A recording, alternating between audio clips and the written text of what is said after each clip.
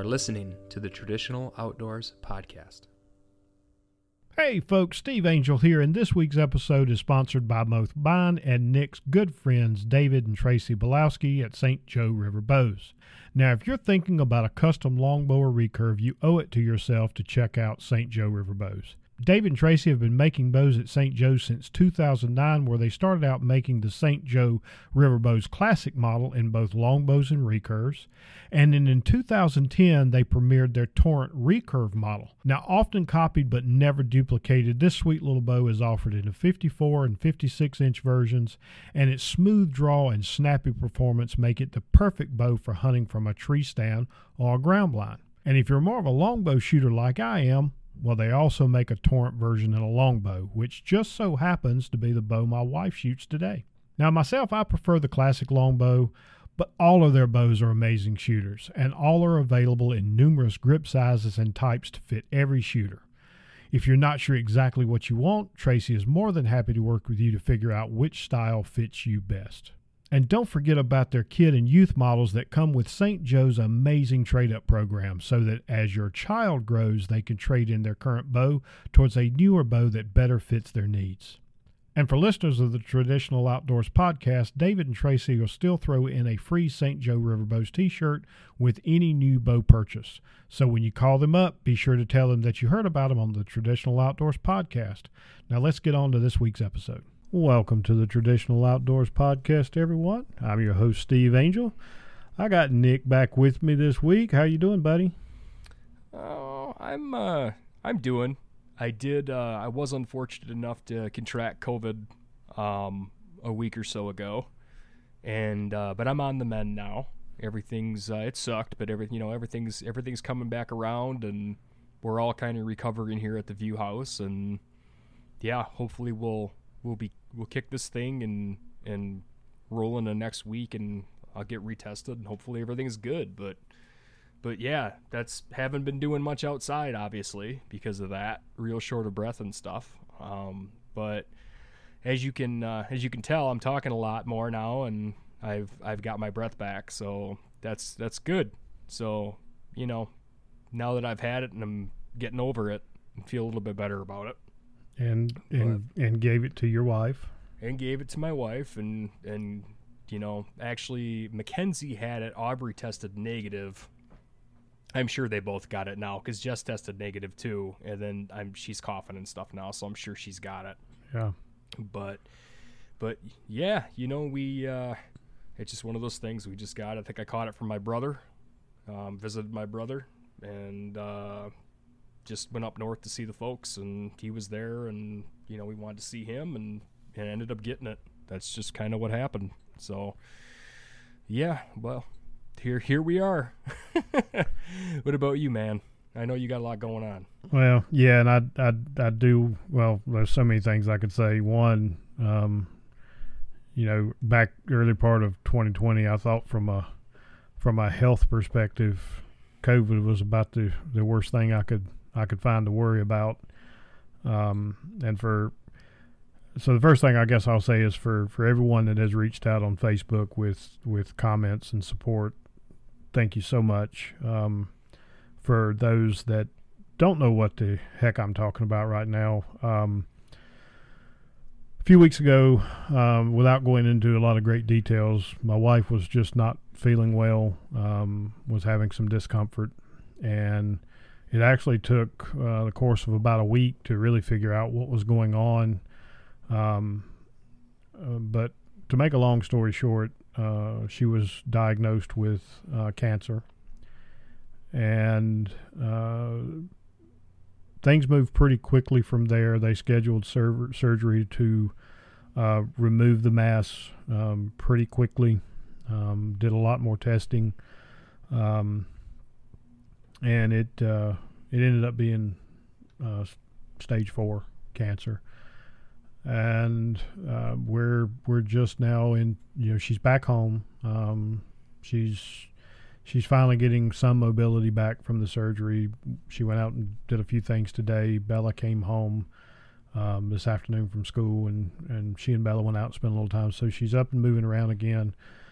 She'll start chemo in a week or so, and we're talking to the doctors. They're it's going to be a long journey, but she's right now we have no reason to believe that through a lot of treatment and potentially some additional surgery that she can beat this thing, and that's what we're praying for. That's what we're focused on. But again, for everybody that's reached out, we both truly do appreciate the support, and I'll try to keep everybody kind of updated, either on Facebook or through the podcast how things are going as we're moving forward. But it's at this point it's just good to have her back home and have her where she wants to be and be comfortable at least. And like I said, she is getting better, but they don't want to start the chemo until she's fully healed from the surgery. So anyway, that's kind of where we've been. I guess we haven't had an episode for a couple of weeks, and to be perfectly honest, it just my heart wasn't in it, so I was better off just to set back and not try to fit this in, but we do have a guest this week, and bless this gentleman's heart, he's actually hung in there with us, and I think he's been sitting on this recording, the recording kit that I sent him to do this episode for, I don't know, 3 or 4 weeks now. But see, he's as far as guest goes, he's got the luck. I mean, all the luck. Yeah, he does. He definitely does have all the luck. But now that we've got all the bad news out of the way, let's try to have a little bit of fun. And welcome to the show, Mr. Rob Gillow. How are you, buddy? Oh, we are having more fun than a squad of squirrels in a nut factory. That's a strong opener, Rob. That is real strong. That is a very strong opener. I know I didn't know if there were kids listening or not, so I didn't want to go straight to the swarm of mosquitoes at a nudist colony. But well, we do try to keep a pretty clean show, but I think that will pass. I think that will pass through the filters, so we're good. If we listen to it and you hear a bunch of beeps, then yeah, we know what happened. You'll know Rob came off the rails.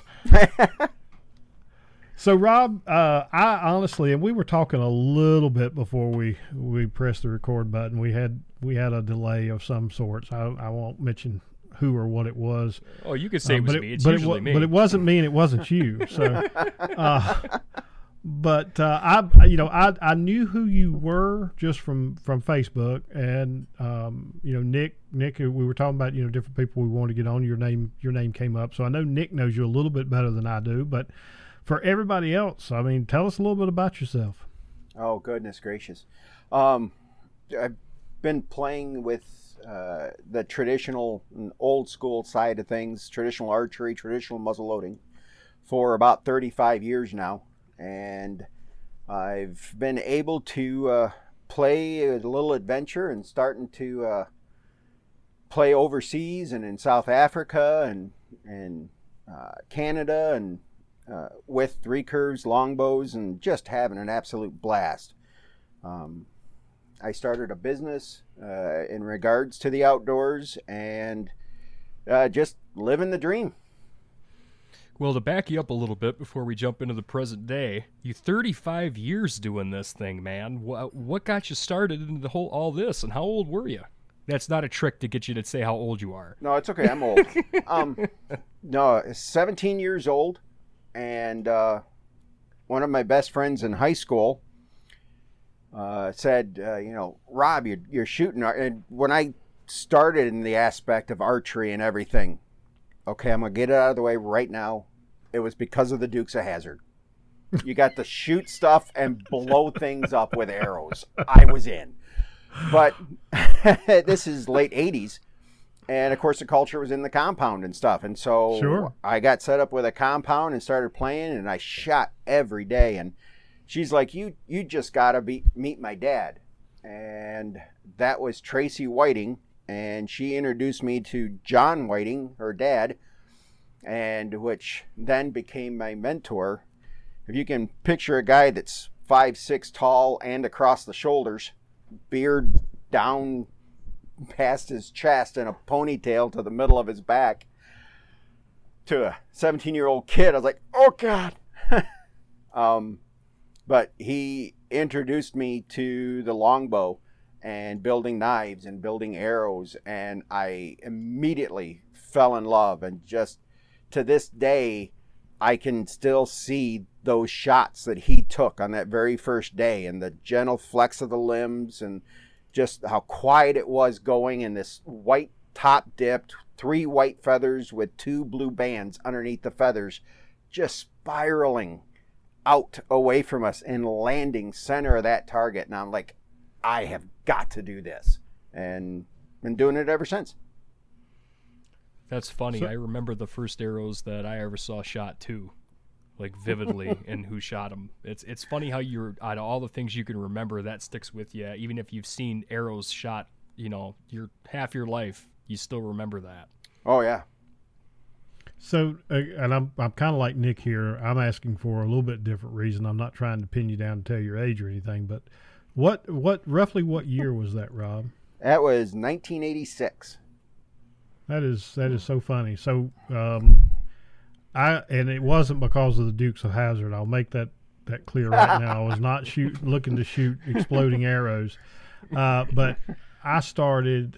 My dad bought me my first compound bow when I was 16, and I'm guessing that would have been around 83. I have to go back and do the math, but that's pretty close. Wow. Somewhere around 83, 84. So we're roughly in the same time period. You mentioned the black powder. Now, how did you? About what time did you get started in that, and how did you get started into the black powder? That was the same time. It was with John, and he then, of course, introduced me to the Michigan Longbow Association and to Norm and Dave Blaker. And oh, yeah. Norm was big in building muzzleloaders and helping get a muzzleloader season even started here in Michigan way back when. And I've remained friends with them. So add that and Davy Crockett, and it just had to be.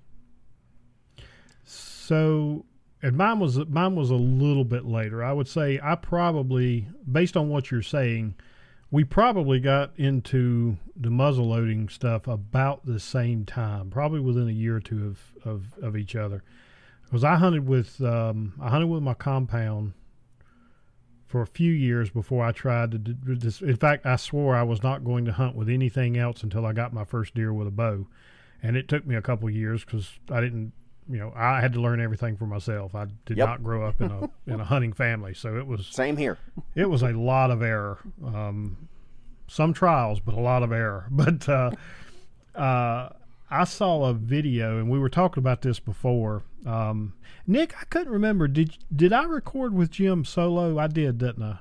You weren't on that episode, was you? Nope, I didn't even know who Jim was. I do now, and I wish I'd have been there, but yeah. So, and and it's amazing how many people don't know who Jim Neighbors is, because after he did his own videos for a while, he kind of got more into running the camera than he did actually making his own videos. But the reason I had Jim Neighbors on a few weeks back is he introduced me to black powder hunting with a video he did called Powder and Ball Whitetails, which he has recently put out on Amazon, and I scooped it up, not right when he put it out, but pretty shortly thereafter. And man, that was the greatest trip down memory lane, watching him do that. And I've been saying ever since we started this podcast, that I would actually probably get back into black powder hunting at some point, and if I did, it would be a flintlock. I'll be perfectly honest, after watching that video with Jim again and thinking about how I started, I'm seriously considering trying to find another kit and building another Hawkins style cap style black powder rifle. The first one I ever had, that's how I started in black powders. I bought a kit from CVA, and I was probably, 18 or 19 years old, really didn't have a clue what the heck I was doing, but I sat down and figured it out, and I hunted with that Hawkins for a long time, many years, and took some pretty good deer with it. In fact, I don't even remember at this point what even happened to it. I didn't even know that about you. Yeah. I don't think I've ever asked that you were that big into black powder. Oh, I've actually, so I hunted with that, and shortly after that, I bought, and Rob will probably remember this as well. For a while, CVA actually even produced a 50 caliber handgun, 50 caliber black powder handgun, and I bought that kit and built that, and I actually took a couple of deer with that, shooting a God almighty, I think it was a 450 grain buffalo bullet out of that. And man, you talking about something that'll wake you up when you drop the hammer. I mean, and you're talking the Kentucky style pistols. Yeah, that Kentucky cap and not a cap and ball, but you know what I'm talking about. Yep. And was shooting those. Can you even buy those belted buffalo bullets, balls anymore? So yeah, and I think it was either 405 or 450 grains. And was shooting Pyrodex at the time, and I want to say it was 80 grains of Pyrodex. There you go. But I can just tell you, buddy, it would knock your feelings out. Short barrel, heavy bullet. Yep. Good morning. A nice flash. It was nothing better than shooting that right at the last shooting light. Because you didn't just get the smoke, you got this big orange ball of fire. But yeah, I took quite a few whitetails with that, and I mean it was just a blade sight, so you were talking about 25, 30 yard range. True Kentucky windage. Oh yeah, well, see, ton of fun. You got me beat because I've not yet harvested anything with a handgun, so we're working on that. And see, well, so if you ever want to talk about that, I hunted with handguns for many years. And in all honesty, right now I've actually, and I don't know if I even have mentioned this on here, but a buddy of mine used to buy a lot of arrows from me up in South Carolina. He runs has a gun store that he runs out of South Carolina. And the rumor is I've got a Super Blackhawk on order with him, but don't tell anybody. But yeah, I hunted with, started out hunting with Thompson Center Contenders. Just got one. What caliber? When I originally acquired it, it came with a 223 barrel. And I've since gotten the 14-inch 44 barrel and 14-inch 410 barrel for it. So in the Contenders, I have hunted with and taken whitetails with 44 mag, 30-30, 730 Waters, which was by far my favorite round in a Contender, 45-70. And I know there's another one in there somewhere, but I can't recall. Hunted with Encores for a few years. Never really. I liked the Encores, but never really cared as much for them as I did the Contenders. I had a Virgin Valley Arms, which is no longer in business now, built me a custom 7mm 08 barrel for my Encore, and I hunted with that for quite a few years. But my favorite was always the Remington XP100. I had J.D. Jones build me a custom XP100 Schilling match grade barrel, 4-port Magnaport. Was shooting his Wildcat. Do you know who J.D. Jones is, Rob? No. You have to look him up. I'm assuming he's still alive or around. I don't know, but J.D. Jones is kind of famous in the Contender world. He's the one that kind of coined the phrase hand cannon.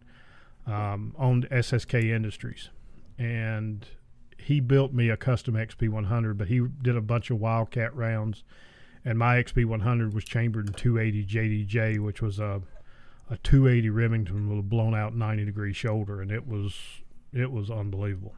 And I've sold all of them now.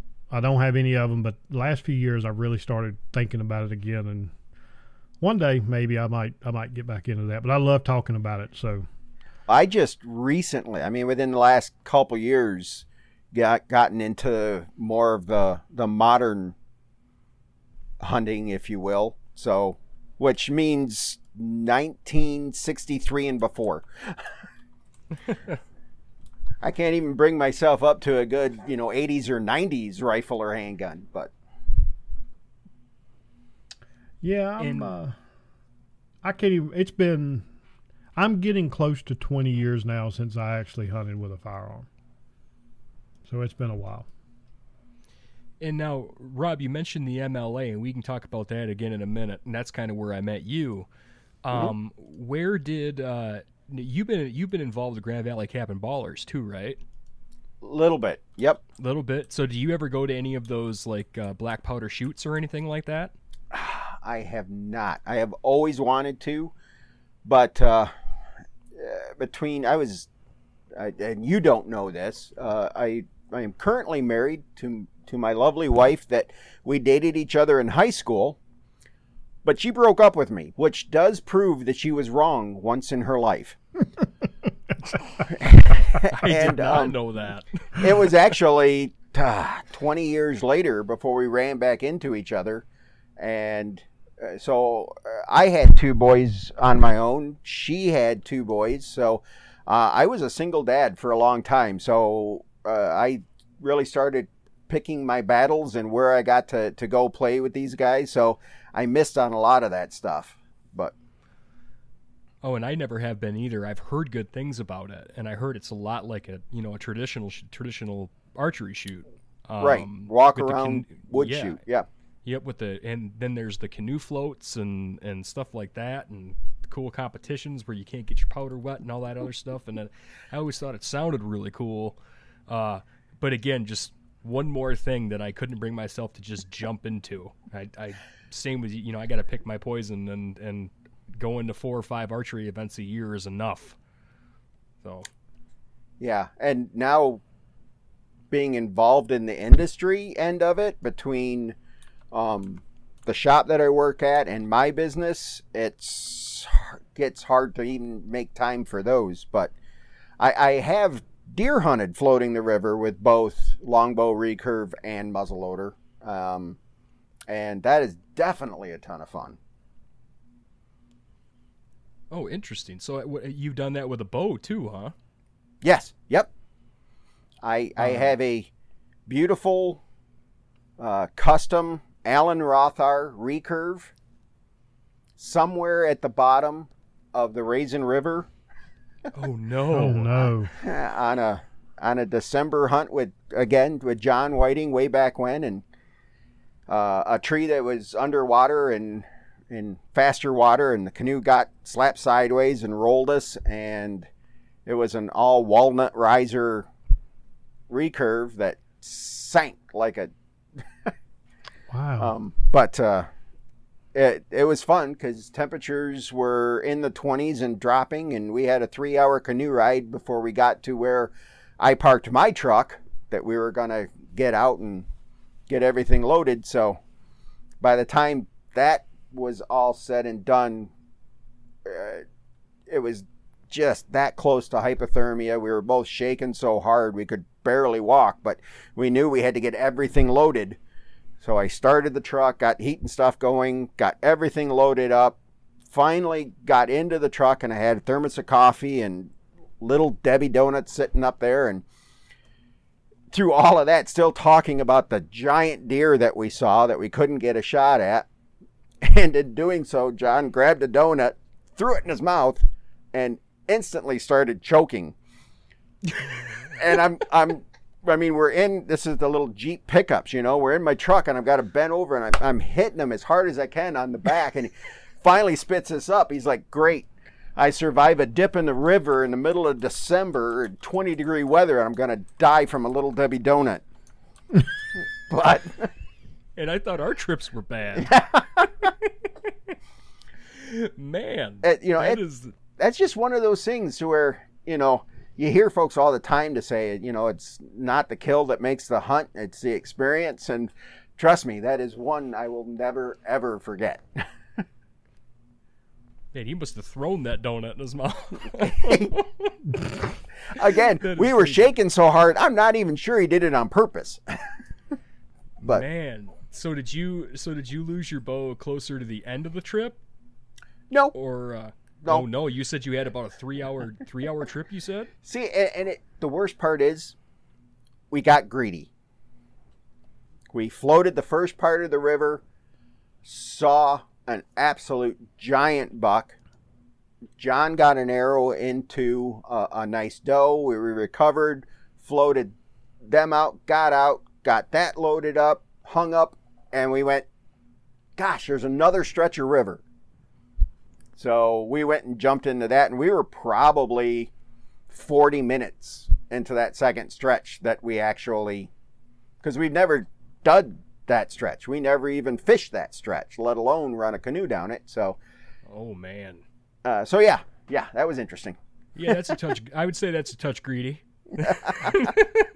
just a little bit. Now, is that something you do still when you do have time, or no? No, to be honest with you. Again, just time and canoes and left and sure. And now since I'm, how do we say this? Buoyancy challenged. It's like I tried kayaking once, and the only thing that achieved was me upside down bouncing my head off the bottom of the river going down. So I've avoided canoes and stuff since. So. Well, if it makes you feel better, Rob, I didn't lose my bow. I tried crossing a swollen creek several years back and got out in the middle of it and was doing my best with chest waders on, stand and pack on my back and my bow and everything else, and got about midway through and realized the muck in the bottom was deeper than I thought. And oh no, it was a seriously, I mean, honestly, it scared me there for a bit because I literally couldn't move. Yeah. And the water was just like teetering within an inch or so of the top of those waders.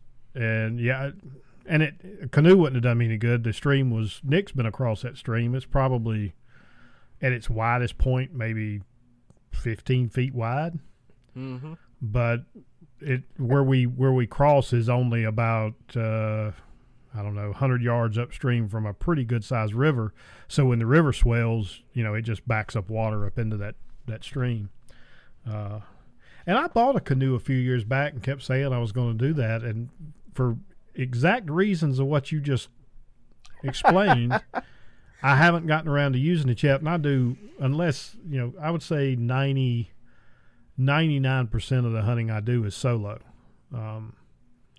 And we don't have like, swamps and stuff like that where you could use a canoe to get to, islands and stuff like that. It would be what you're talking about. You're talking about using a canoe on a river, and I'm not the most coordinated individual anyway. So trying to keep all my gear and paddle a canoe in water in the dark, it's just not a good idea. Yeah, well, everybody started laughing at me because I tried to do it a few times after that. So it's me, canoe, and a belly boat. An inner tube around my waist in the canoe. It just. Whoa! Wait a minute. You had on the belly boat in the canoe. Well, hey, better safe than sorry here. I mean, I think I just pack it in and give it up. Then. I'm trying to get that mental image. Now that had to be. I'm assuming you did this in the dark, right, where nobody could see you. We can run with that theory. I think I believe it. Actually, we never even hit the river. We got down there. I put that thing on, and they just looked at me and said, "No." So what I'm hearing from Rob is after his first bad experience of trying to canoe hunt, he looked like the equivalent of the little kid in the Christmas Story when his mama put too many clothes on him. So yep, yep, that's it. I don't blame you at all though, because that's like my fear. Like I can be in a river, but I can't be on I don't know. I don't dig canoes. And it never fails. The minute you get everything on, you got to go to the bathroom, and But so Nick, I'm sorry, and he's probably gonna hate me for saying this, but for some reason, do you know who flashed through my mind when Rob was talking about being in absolutely. the canoe with a belly boat on? Mr. Bob Bones. No, and no, it was not who I thought about. Well, I've seen him wallow in a hole fly fishing. but y'all seen me wallow in a mud puddle. So, Yeah, that's true. No, I'm for some reason, Mr. 16-inch mill bastard file flashed in my head. Oh, yeah. I can totally see that. Good old Loftus. Let's see if he's listening. Oh, my God. Yeah, that was worth the price of admission there, Rob. I'm sorry. I just can't picture anybody sitting in a canoe with a belly boat on. That is too funny. Man, I don't even know how you segue out of something like that. No way. There's Oh, no it- way. God, it just gets worse from here, guys. So I don't know. So that's your. I mean, you're one of two people I've ever talked to that's actually done the canoe hunting thing. I know people have done it, and I've talked to Rob and Joanne Kruko about canoeing and the floats and stuff like that. But it's just kind of like almost like a lost art now. Like a lot of people just you don't hear of many people doing it or even see anybody doing it. So Well, I thought that was really interesting. It's a little different too. I mean, let's face it, back in the late 80s and stuff, when I started doing all of this, if you were killing deer and stuff off farmers' property, they were happy as peach punch. Nowadays, between so many leases and this, that, and the other thing, that we're pretty fortunate in around here where I live there's quite a bit of state land that still has that Raisin River flowing through it. So the potential is still there to do it. The will is not there to do it. So Sure. Yep. So what got you into I know you do quite a bit of filming. Mhm. So what got you into doing that, and how long were you afield basically before you decided I want to film myself, belly, boat and all? I'm going to do all we're gonna capture all this. yeah, try and get those screw-in mounts into the belly boat suck. But anyway, no. Actually, so again, senior in high school, I just started into hunting and that whole aspect. And we had a career day that they put on in high school, and I got one of the local gentlemen who is Dan Fitzgerald to come in and speak. And at that time, he was just starting the aspects of doing films and this, that, and the other thing, and introduced me to, some of the first hunting videos that I ever saw. And I actually started doing a little bit of setup and filming and stuff for him back in high school. And it was also before I started writing, because back then they didn't have spell check computers. And my spelling sucks. So, but I could film it and tell a story and not have to spell anything. So, yeah, I've actually, about since 1987. So, and Wow, so I'm 51 now. So let's just throw that out there. So you've been at that a while. Interesting. You're younger. so You're what younger than me, so I don't like you anymore now. Everybody's younger than you. So what is your favorite thing to? I know you do a lot of how-to videos and whatnot. But when you first started out, were you mainly just filming hunts and whatnot, just normal, just whitetail hunting, or did you do any black powder? What kind of stuff were you filming? It resembled more Animal Planet now than it did hunting videos. Because I did a lot of filming of stuff, but actually it took a while to learn to get everything together and to get actual shots and stuff on film. But yeah, and I still have quite a few of them on VHS tape sitting down at the bottom of the filing cabinet in my office. But yeah, so yeah, it was a lot of whitetail and small game, and just that starting out here in Michigan, and learning to what it was to be an outdoorsman and hunter and such, and just started playing with it. So you kind of just jumped into it and just did it, huh? I mean, you said you had a little bit of experience helping somebody else out, but how did that make you look at the woods and hunting differently with a camera? Because you weren't into it that long, you said, before you actually got into the filming part of it. Oh yeah, no, and it was first off, because I'm an idiot, but that's a great way to start anything. Every great adventure starts off with because you're an idiot, but.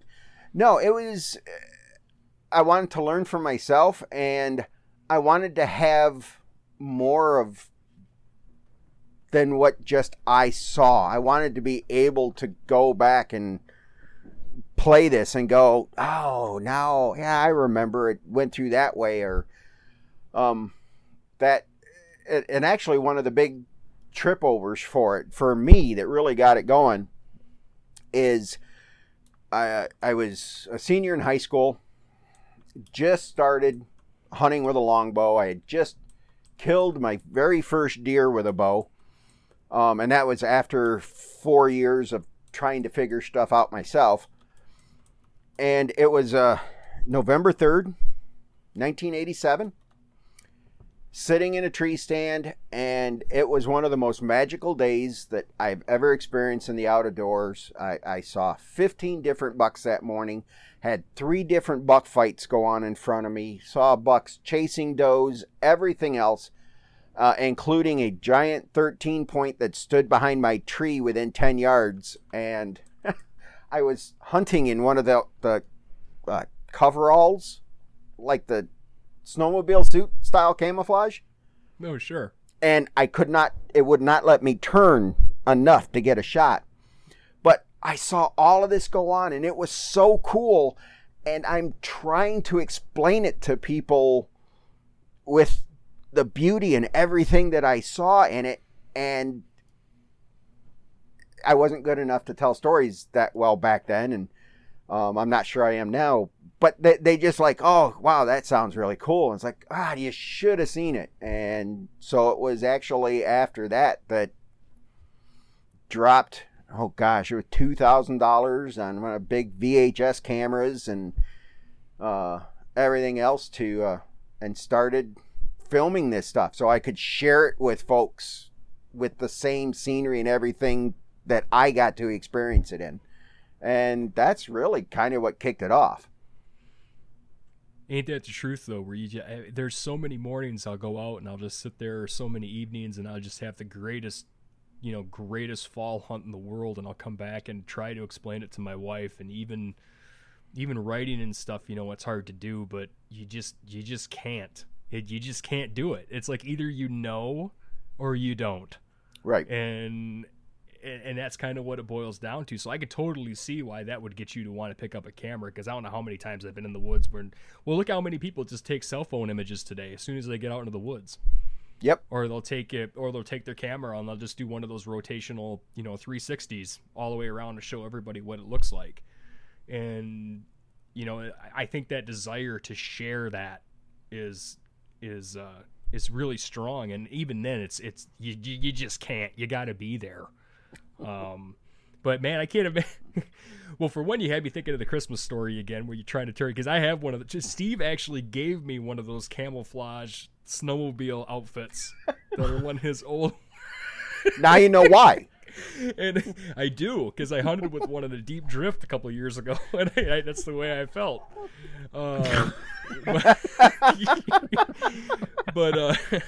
But that, and I'm picturing that, and I'm picturing one of those huge boombox VHS recorders.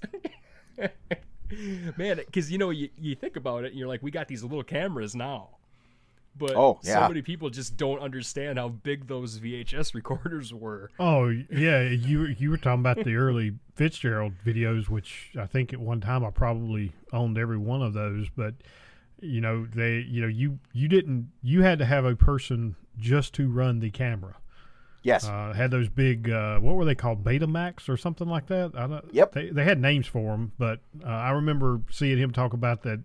I think he had I think the one he had at one time was a Sony or something. He was talking about just how heavy it was, and and the batteries, anytime it got really cold, the batteries wouldn't hold charges. I mean, just all kinds of struggles that we take for granted now. 25-pound pack for batteries, just so you could be out there all day to try and film. Yeah. Let alone get that stuff up into a tree, and the whole idea of the availability to camera arms and all of this stuff that you can pick up at big box stores and stuff now just wasn't back then, and you were in metal shop putting stuff together to try and hang a camera. Right. So you mainly did the bow hunting then with that. You weren't into the, did you do any you probably weren't going to set all that up for fishing or anything like that too. I grew up in Howell and Brighton area. So I grew up fishing Lake Chemung, and that was my first introduction to the outdoors was as a fisherman. And when I was 7 or 8 years old, my folks, we moved to a little town called Manchester.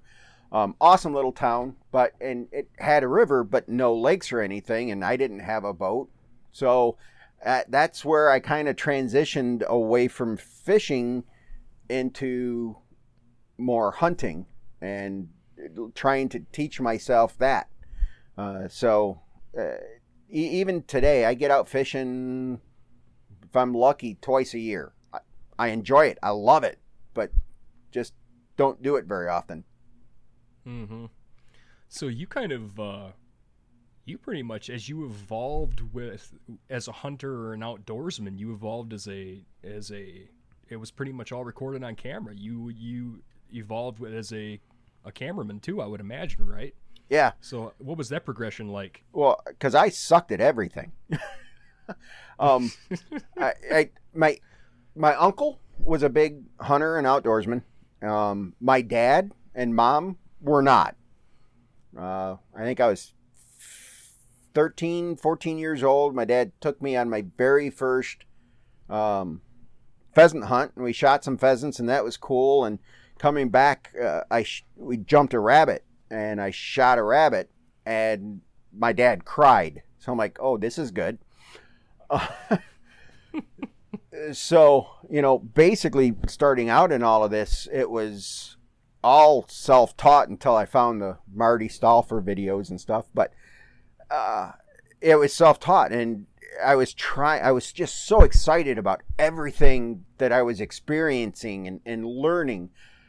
And I knew I was in trouble because I was always wanting to share that experiences with folks. And that's why right out of high school, I became a hunter safety instructor, just so I could share all of the passions and stuff that I had found with others.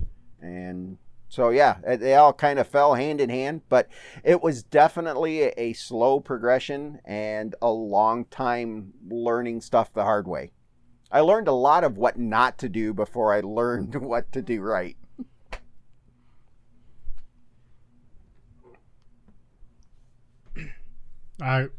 So I'll just jump in. I thought Nick was going to follow up, but no, I had a frog in my throat. Sorry about that. No, go ahead, Steve. that damn Rona is out to get you, man. It is, man. It's trying to kill Rob's interview. So listening to some of that, Rob, and I go back and forth, and I do want to ask you your thoughts on this, but I go back and forth when I'm trying to help others, which I love doing, whether that's through YouTube videos or through the podcast or face to face. I was talking on here a couple of weeks ago about a young kid in the neighborhood that's just really fired up about hunting and asked me to take him and show him some stuff. And you're probably going to get to see this kid because I've already told him I'm gonna spend some time in January and February scouting, and his price of getting out and learning some stuff from me is to help me with the cameras and stuff. So we're going to try to record some of it. But, I'm torn between whether or not I really would have liked to have had more mentors growing up to learn from, or go the route I did and learn the hard way. And when I say learn the hard way, I mean made a lot of mistakes, but tried my best to always learn from those mistakes and not repeat them. I wished I could tell you I was smart enough that was always the case, but it wasn't. But, I guess I would ask you, if you could go back to that kid, 17 years old, would you rather do it all the same way again, or would you rather have had some mentors, whether it was, just a friend of the family or maybe someone in your family that was passionate about the outdoors to take you under their wing? Which would you rather do if you could do it all over again? In all honesty, I would have preferred to do it again with a mentor. Just because, again, it's that sharing thing of learning and doing stuff. Again, I was the only one in my house that hunted that had even an inkling of hunting and stuff. So it's not like I could run home and, oh, Dad, I saw this, and this, because right. He really didn't care and everything else. So, it was actually, I learned that I would rather have done it the other way 8 years later, 10 years later, when I was first introduced to waterfowl hunting. And it was out on my own, out on the state land lake, and no dog, no boat. Not sure what I would have done if I'd have shot anything other than strip down and swim out to try and get a duck. But as I was walking back, I ran into a gentleman and introduced myself, and he invited me down into their blind with him to chit-chat, to learn about this. And they had the most coolest, elaborate, pieced-together plywood blind with grass stapled to it and everything else.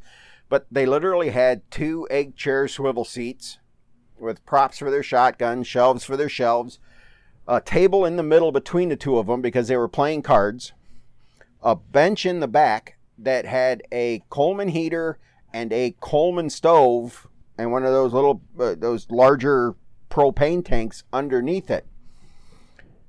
And I'm looking at this going, this is warm, you're comfortable, you're playing cards. I looked up, I saw ducks flying in. I pointed them out, they turned, they called. The ducks came in, cupped. Boom, boom, boom. Ducks hit the water. Dog hit the water. Guy sat down, spun around, flipped the bacon. I got to do this. That sounds awesome. But it was at that point I realized how much of a solo thing I'd been, and that there was a camaraderie. Yeah, I can talk. In the deer camps and that, and even though bow hunting and most deer hunting is still solitary type of hunt, it's still that gathering afterwards, and I didn't have that growing up, and I've learned to really strive and look for that later. So I think I would actually really have enjoyed a mentor and having that sooner than a whole bunch of time coming in wet and cold and empty-handed. Not seeing what. I always figured it was a great hunt if I had the opportunity of seeing game in front, whether I was able to get the shot off or not. I knew I was doing something right. So the self-accomplishment was great. I wouldn't want anybody to take me out and say, here, you sit here. I still don't like doing that. But on the same token, yeah, it'd have been nice not to spend so long before it actually started coming together. But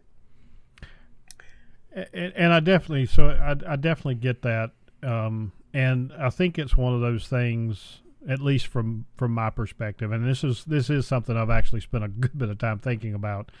I don't think you can ever go back there and really.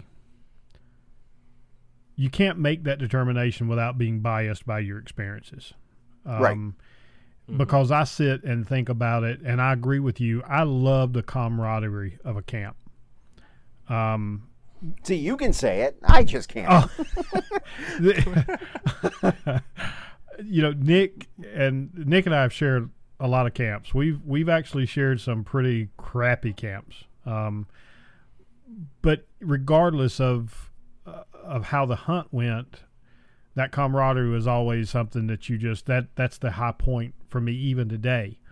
But when it comes to the hunting, I know for a fact I'm much more of a solo hunter, because of the way I learned. And I mean, I can even give you an example. When I first started, I was the only one in my family. My younger brother followed in my footsteps. And even once he got to the point where he was actually getting out and hunting, I grew up, we raised a lot of tobacco and had, we probably had, well over 1,000 acres of wooded land that we could hunt. And we never hunted the same area. I mean, I would take him and drop him off on one farm and I'd go to another. I mean, it was just the hunting aspect. I don't really like to hunt with other people, even to this day. Now, Tom and I have hunted Wyoming together. We hunted actually twice. Nick and Tom both have hunted here in Georgia. And usually when they come to Georgia, I'll just be perfectly honest, I'm more focused on those guys having a good hunt, and I just go and kind of sit in the woods. It's just and why you're always a guide. Yeah, Wyoming's a little bit different because then you're completely out of your element, and I've loved both of those hunts I've done with Tom. But I'll be perfectly honest.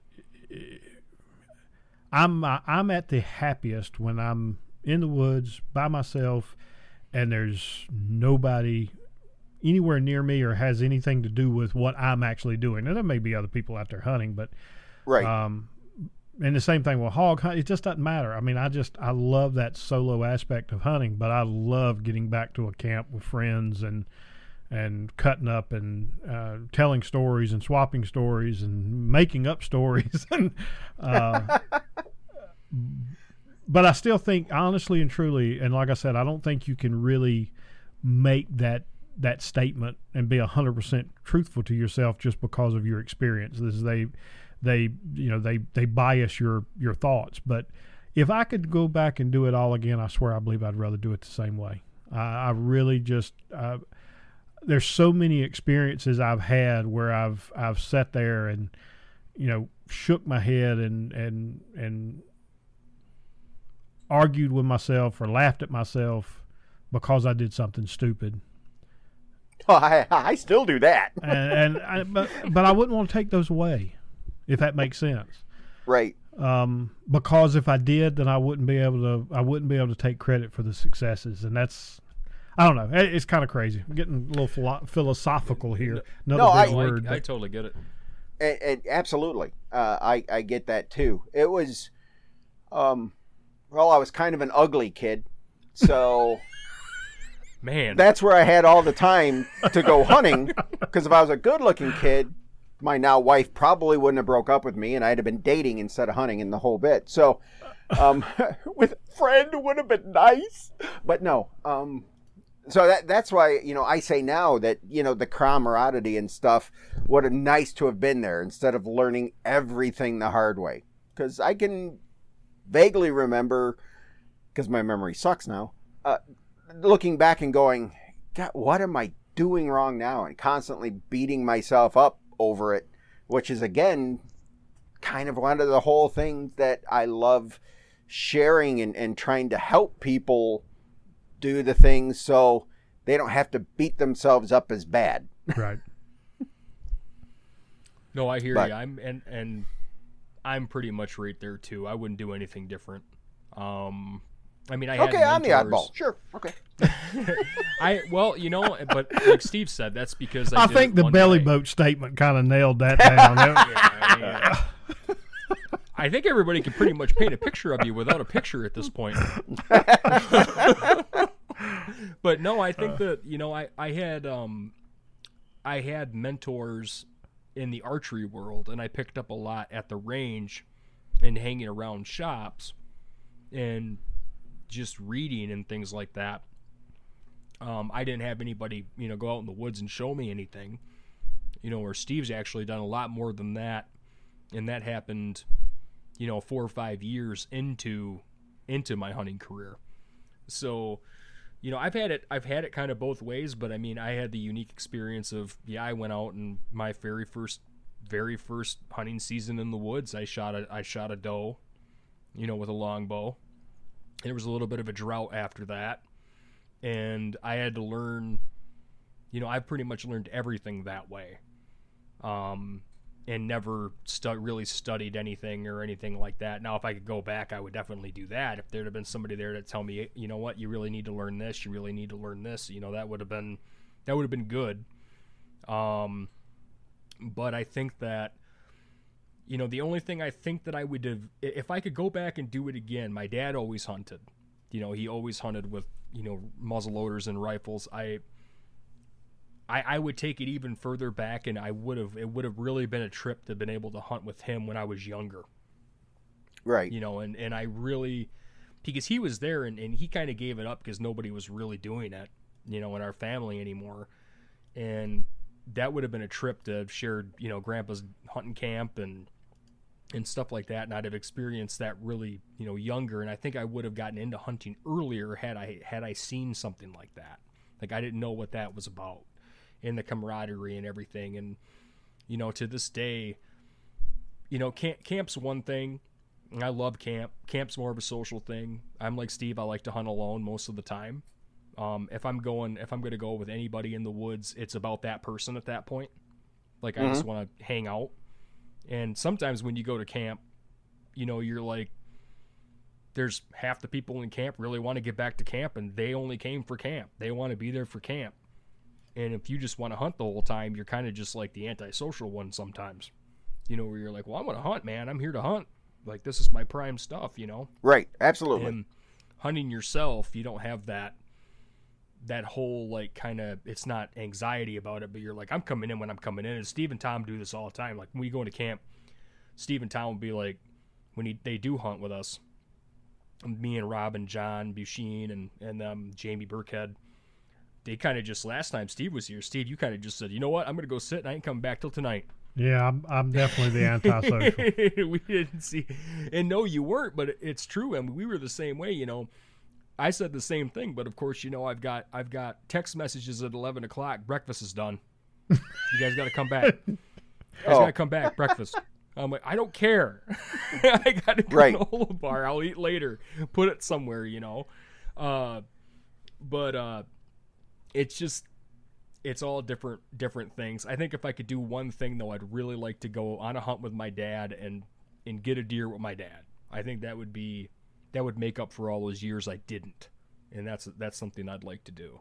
But it's funny how you have just there's different goals of a camp, I think, and different goals of the people in it. And it's kind of an interesting combination. And that's why I like it so much, though. I mean, it's just one of those things. It's funny. And then I'm going to hush a little bit, let Rob talk. But Nick, you and I have hunted the hill country of Georgia. We've hunted barrier islands in Georgia. We've hunted Michigan. I've hunted with Tom in Wyoming, South Carolina. Oh, and I've hunted with you in South Carolina. And yep. Honestly and truly, I can tell you the most enjoyable time that I've spent afield with Nick was that summer that you came out for that conference, and we spent a full day doing nothing but scouting on public land. Mm-hmm. I mean, that was just that kind of thing to me is in some cases more enjoyable than the actual hunt, because I get to spend time outdoors, and I don't have the pressure of the hunt, and I'm able to enjoy, just having conversations and, have you ever thought about this when you were looking for a place to hunt and those kind of things? So Hands yeah, down. it's just kind of weird, just a bit odd, I guess. No, not really. That is my absolute favorite part about whitetail hunting and stuff, is the scouting and putting the puzzle together and building everything in. With my business, I build calls and stuff, and we build turkey calls, and I absolutely love turkey hunting. And someone asked me some years ago that, if I had to choose between deer hunting and turkey hunting, what would I do? And hands down, I'd turkey hunt. You're one of those guys. One of those guys. There we go. Because of the hunt. My Right. favorite part of a whitetail hunt is the scouting and building everything together. Turkey hunting, and I imagine it's like elk hunting because I'm trying to schedule up my first elk hunt. It's a very interactive thing. So it's always, what are they thinking now? I do it like this to get this reaction, or I do these calls at this pitch and this they're responding to, but the older hen they're not, and so on and so forth. So I'm weird. I love that, constantly trying to sort things out and put everything together to have it come to success. And you're doing that during a turkey hunt, to where in most of the cases on whitetails, you're doing that outside the hunt, and then you're going and testing to see if your theory was right. I'm so glad you said that, because and this is the kind of the thing I think Steve is missing a little bit about the whole turkey thing. Because I'm not missing it, I promise you. I know you're not missing. Missing was probably the wrong thing to say, but no, that's why, John Busheen and I, our favorite time of the year is turkey hunting. I mean, I don't think without a doubt he would tell you that. But that's what it is. It's when the spring starts, and even before the spring, into the fall, because he's pretty much thinking about it all the time. It's enjoyable to be out in the woods with John when he's doing what you just described, because he's the caller, and I squawk. I can add into the flock, but he's the caller. He builds calls too. He knows how to call. That's what he's doing. But he's explaining, I don't know how many times, that's been more of a mentorship with me, because, I go out with him and I watch him work, and he's explaining to me ad nauseum what's going on, and giving me the game plan and saying, I think they're over on the island. They're over here.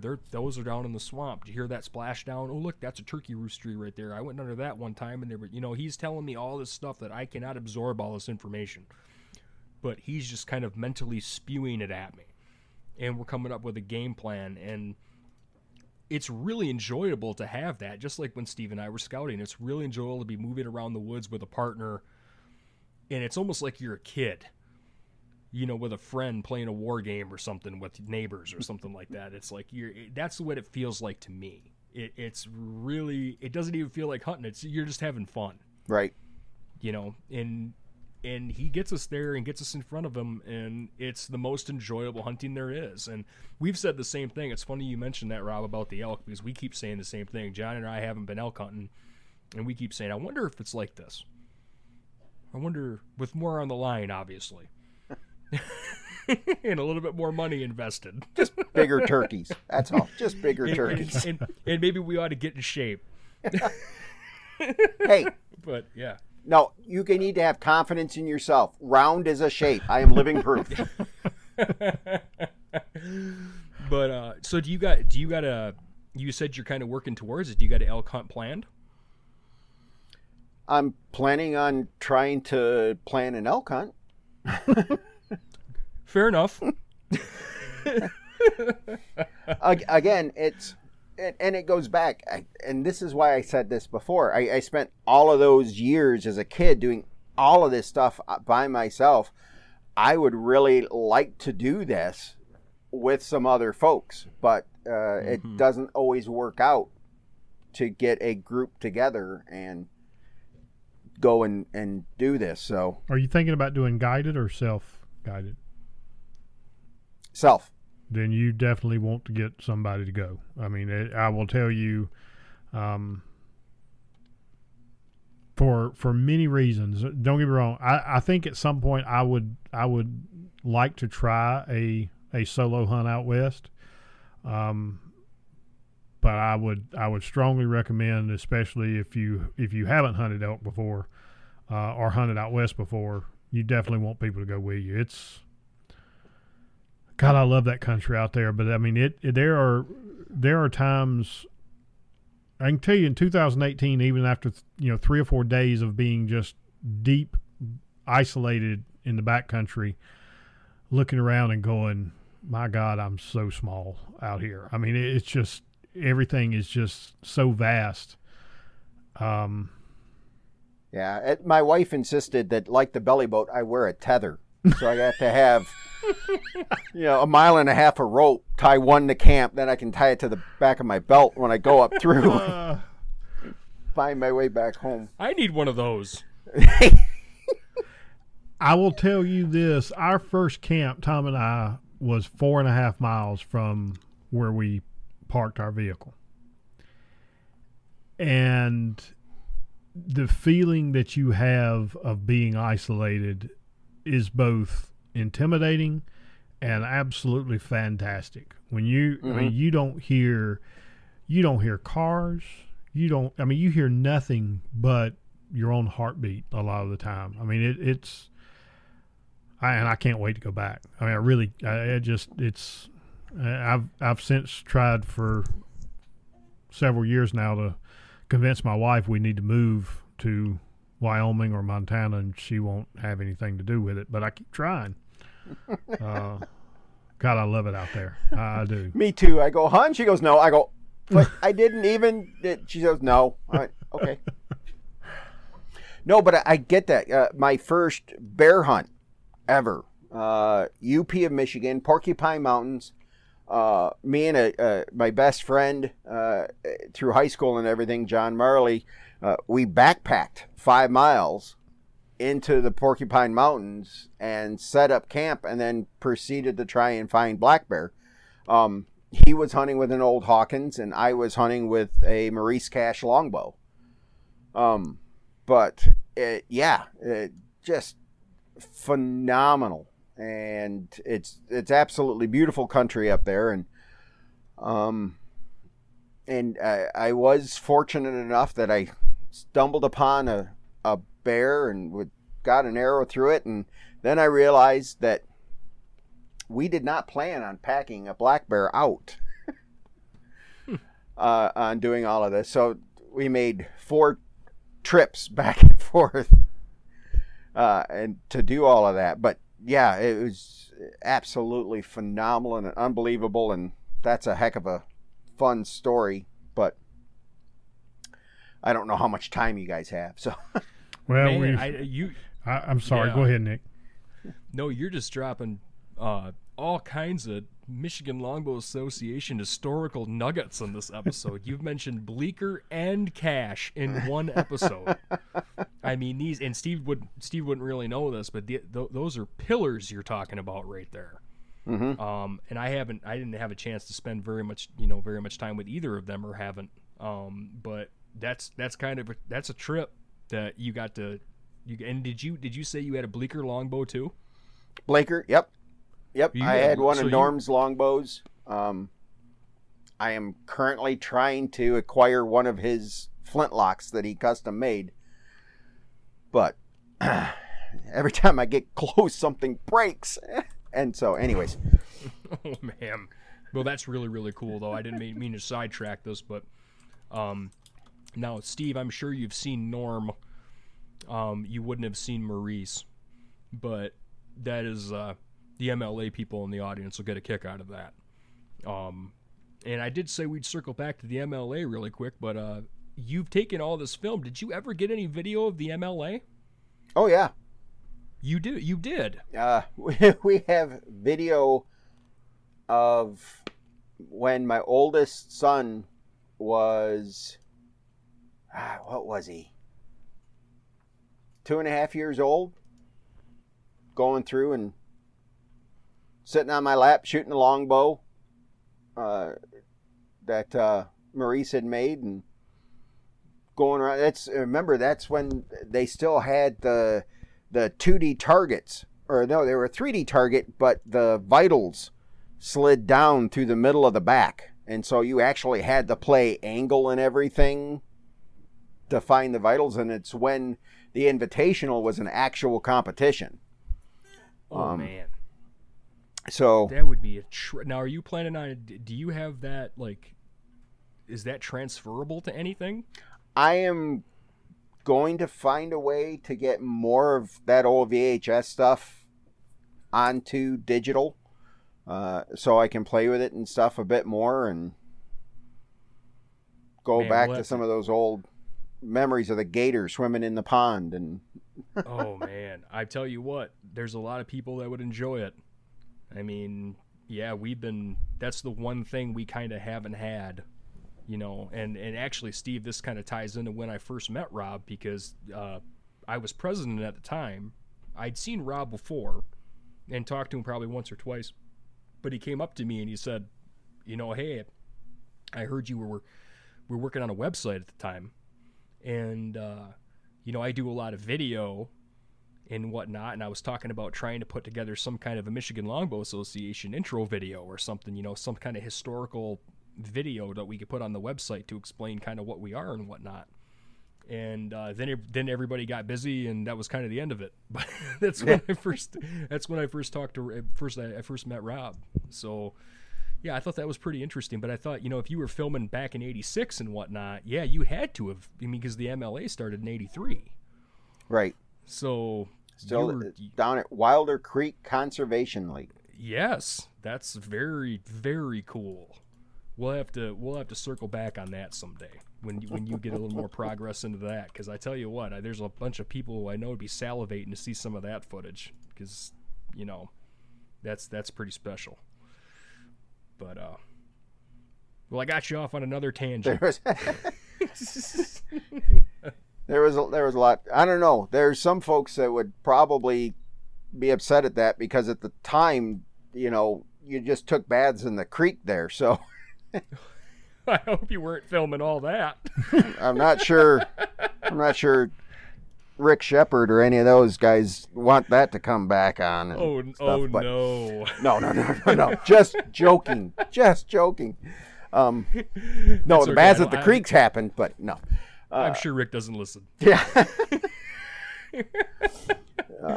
But no, it's just one of those things, and I don't know if you've gotten a chance to watch some of the videos that we've done and put out, and again, it's kind of my way of trying to excite people about the idea of traditional stuff, but still with some how-to. And I'm fortunate enough that between my business and the shop that I work at, we've been able to expand the traditional archery section and stuff there, and muzzleloader session. It's starting to grow up again. I get to do this every day, and I'm just having the time of my life, and wanted to try and reach more people. So that's why we started putting that YouTube channel together. Yeah, given you that, you're now doing that mentorship that you didn't really have. You're giving that to other people, and it's kind of like YouTube was almost like the perfect thing for you. Because you're like, oh, here's a way where I can finally do what I want to do. I don't have to spell anything. No. There you go. And what is the name of your it's Traditional Tips? Go ahead, give us the name of that. So it's Traditional Tips and Trips. Oh, I thought it was Tricks. It's Trips. No, yep. Oh, Trips. Okay. So it's got, some of the film up through Canada. When I got to carry my Huron longbow around South Africa and some of those hunts, and we're actually, my youngest son does a lot of the video editing and such, and so I got to jump on him, but he's doing a phenomenal job. We're actually, again, trying to put together right now as a DVD set, because we can do more and show more of the fun stuff instead of trying to keep everything into a 10 to 11 minute clip for YouTube. So yeah, and actually they're really well done. Just for a newbie, and on up, a lot of really good stuff there. And that's all of that stuff. It's on your website. I know it's on the it's in the actual episodes.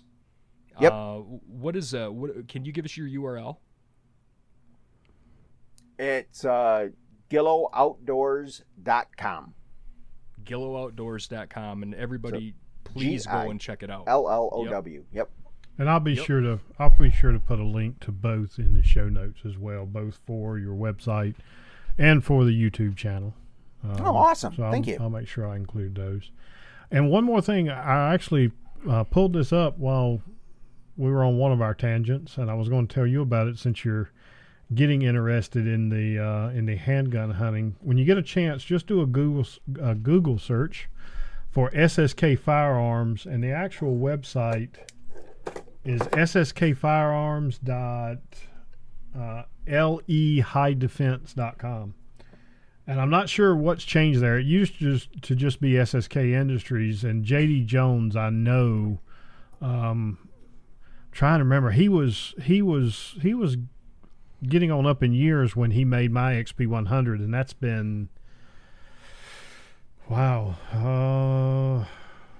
God, that's probably been 20 years ago now, or no, it's been more than that because I haven't hunted with it in 20 years.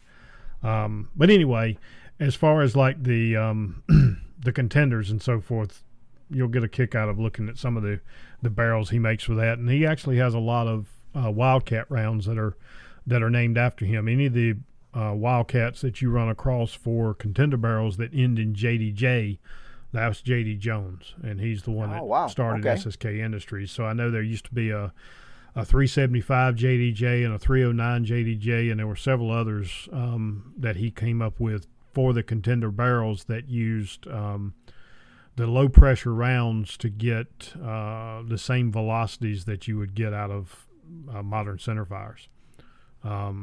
Pretty cool stuff. And I don't remember, I don't think I ever owned a contender chambered in one of his rounds, but I did have that XP that was chambered in the 280 JDJ, and it was getting, I want to say when I chronographed it, I was getting over 2,900 feet per second with a 140 grain bullet out of a 14.5 inch barrel. I mean, it was hot. I mean, it was an attack driver. I've taken a few deer with that handgun out beyond 300 yards with a handgun. So I mean, it was unbelievable how well that gun shot. But well, the reason this whole thing started is I know, I'm sorry, but I know Nick knows. I love playing guide when it comes to turkey hunting and stuff. And one of the folks that I was guiding this year, and we did very well. I went 12 for 13. My poor barber, we got on birds 4 different times and we could not close the deal. But they're like, Rob, what have you shot turkeys with? And I started thinking, I shot them with recurves, longbows, compounds, 410s, 20 gauges, 12 gauges, 72 caliber smoothbore muzzleloaders. I'd never killed one with a pistol, and so that's what started my search this year for that contender with a 410 barrel. Oh, okay, and, I got you. Then I went, I've done almost the same thing on deer. Never shot a deer with a handgun either. So, well, I will tell you this: if you look to hunt with a handgun for whitetails, and you can find a 730 Waters barrel, I promise you will be tickled to death with it. It was hands down my absolute favorite, and I shot in a contender, and I shot a lot of different calibers in a contender, and that little 730 Waters was just amazing. If you can still find the barrels for them, and 30-30 brass is everywhere, so that was the best part about it from a reloading perspective. There we go. What I discovered is out of that 44 mag, that hurts. Try 4570. Yeah, I can imagine. I had the what they called the Hunter barrel in a 4570, and I think it was a 15 inch, but it could have been a 14 with the muzzle brake on it. Mm-hmm. But even shooting, the stock ammo that's pretty much toned down because of the old trapdoor rifles. That thing would, you had to shoot that one like a boxer. You had to roll with a punch, or it would eat your lunch. I mean, it was a handful. But I really enjoyed shooting it. I shot a lot of rounds through mine, and I shot one deer with it. And I'll be honest with you, I felt so bad for the poor deer. I never hunted with it again for whitetails. because it's just it's a beast. And we do that to ourselves. And we were talking back to MLA and everything. Back in the 80s, when I was introduced to this and got started, Fred was still alive. He was there in 85 or 86. And of course, the thought process in there was, 65 pounds was what you should be shooting for recurves and longbows. If you were less than that, then that was a kid's bow, and so, I'm young, strapping, ugly kid. So I immediately kicked off with a 76-pound Tim Miggs longbow, Mm-hmm. and then the Maurice Cash bow was 75, and then I had acquired a 93-pound Damien Howitt, and those were all the bows that I started hunting with, and God, that hurt. 2 shoulder surgeries later, and So down to a comfortable 55 pounds. But I must confess, I've been hunting with bows in excess of 70 pounds now for probably 15 years, and I still shoot the bow that I hunt with. Pretty much 90% of the time is 69 at 28, but I still hunt quite a bit with. I've got several that are 73 at 28. And I'll knock on wood. I've never had so much as a sore shoulder from shooting. Now I've hurt my shoulder doing other stupid things, but never from. I don't know if I'm lucky or if I'm just doing something right or built differently, but I still like my heavy longbows. Oh no, I'm with you on that. Mine came more from. I actually spent several years running a little bit, doing the rodeo circuit, bull riding when I was a kid, and that did a heck of a lot more mess your shoulders up. Messing up my shoulder up more than longbow. That just added to it, though. Sure. Bull riding? What haven't you done, Rob?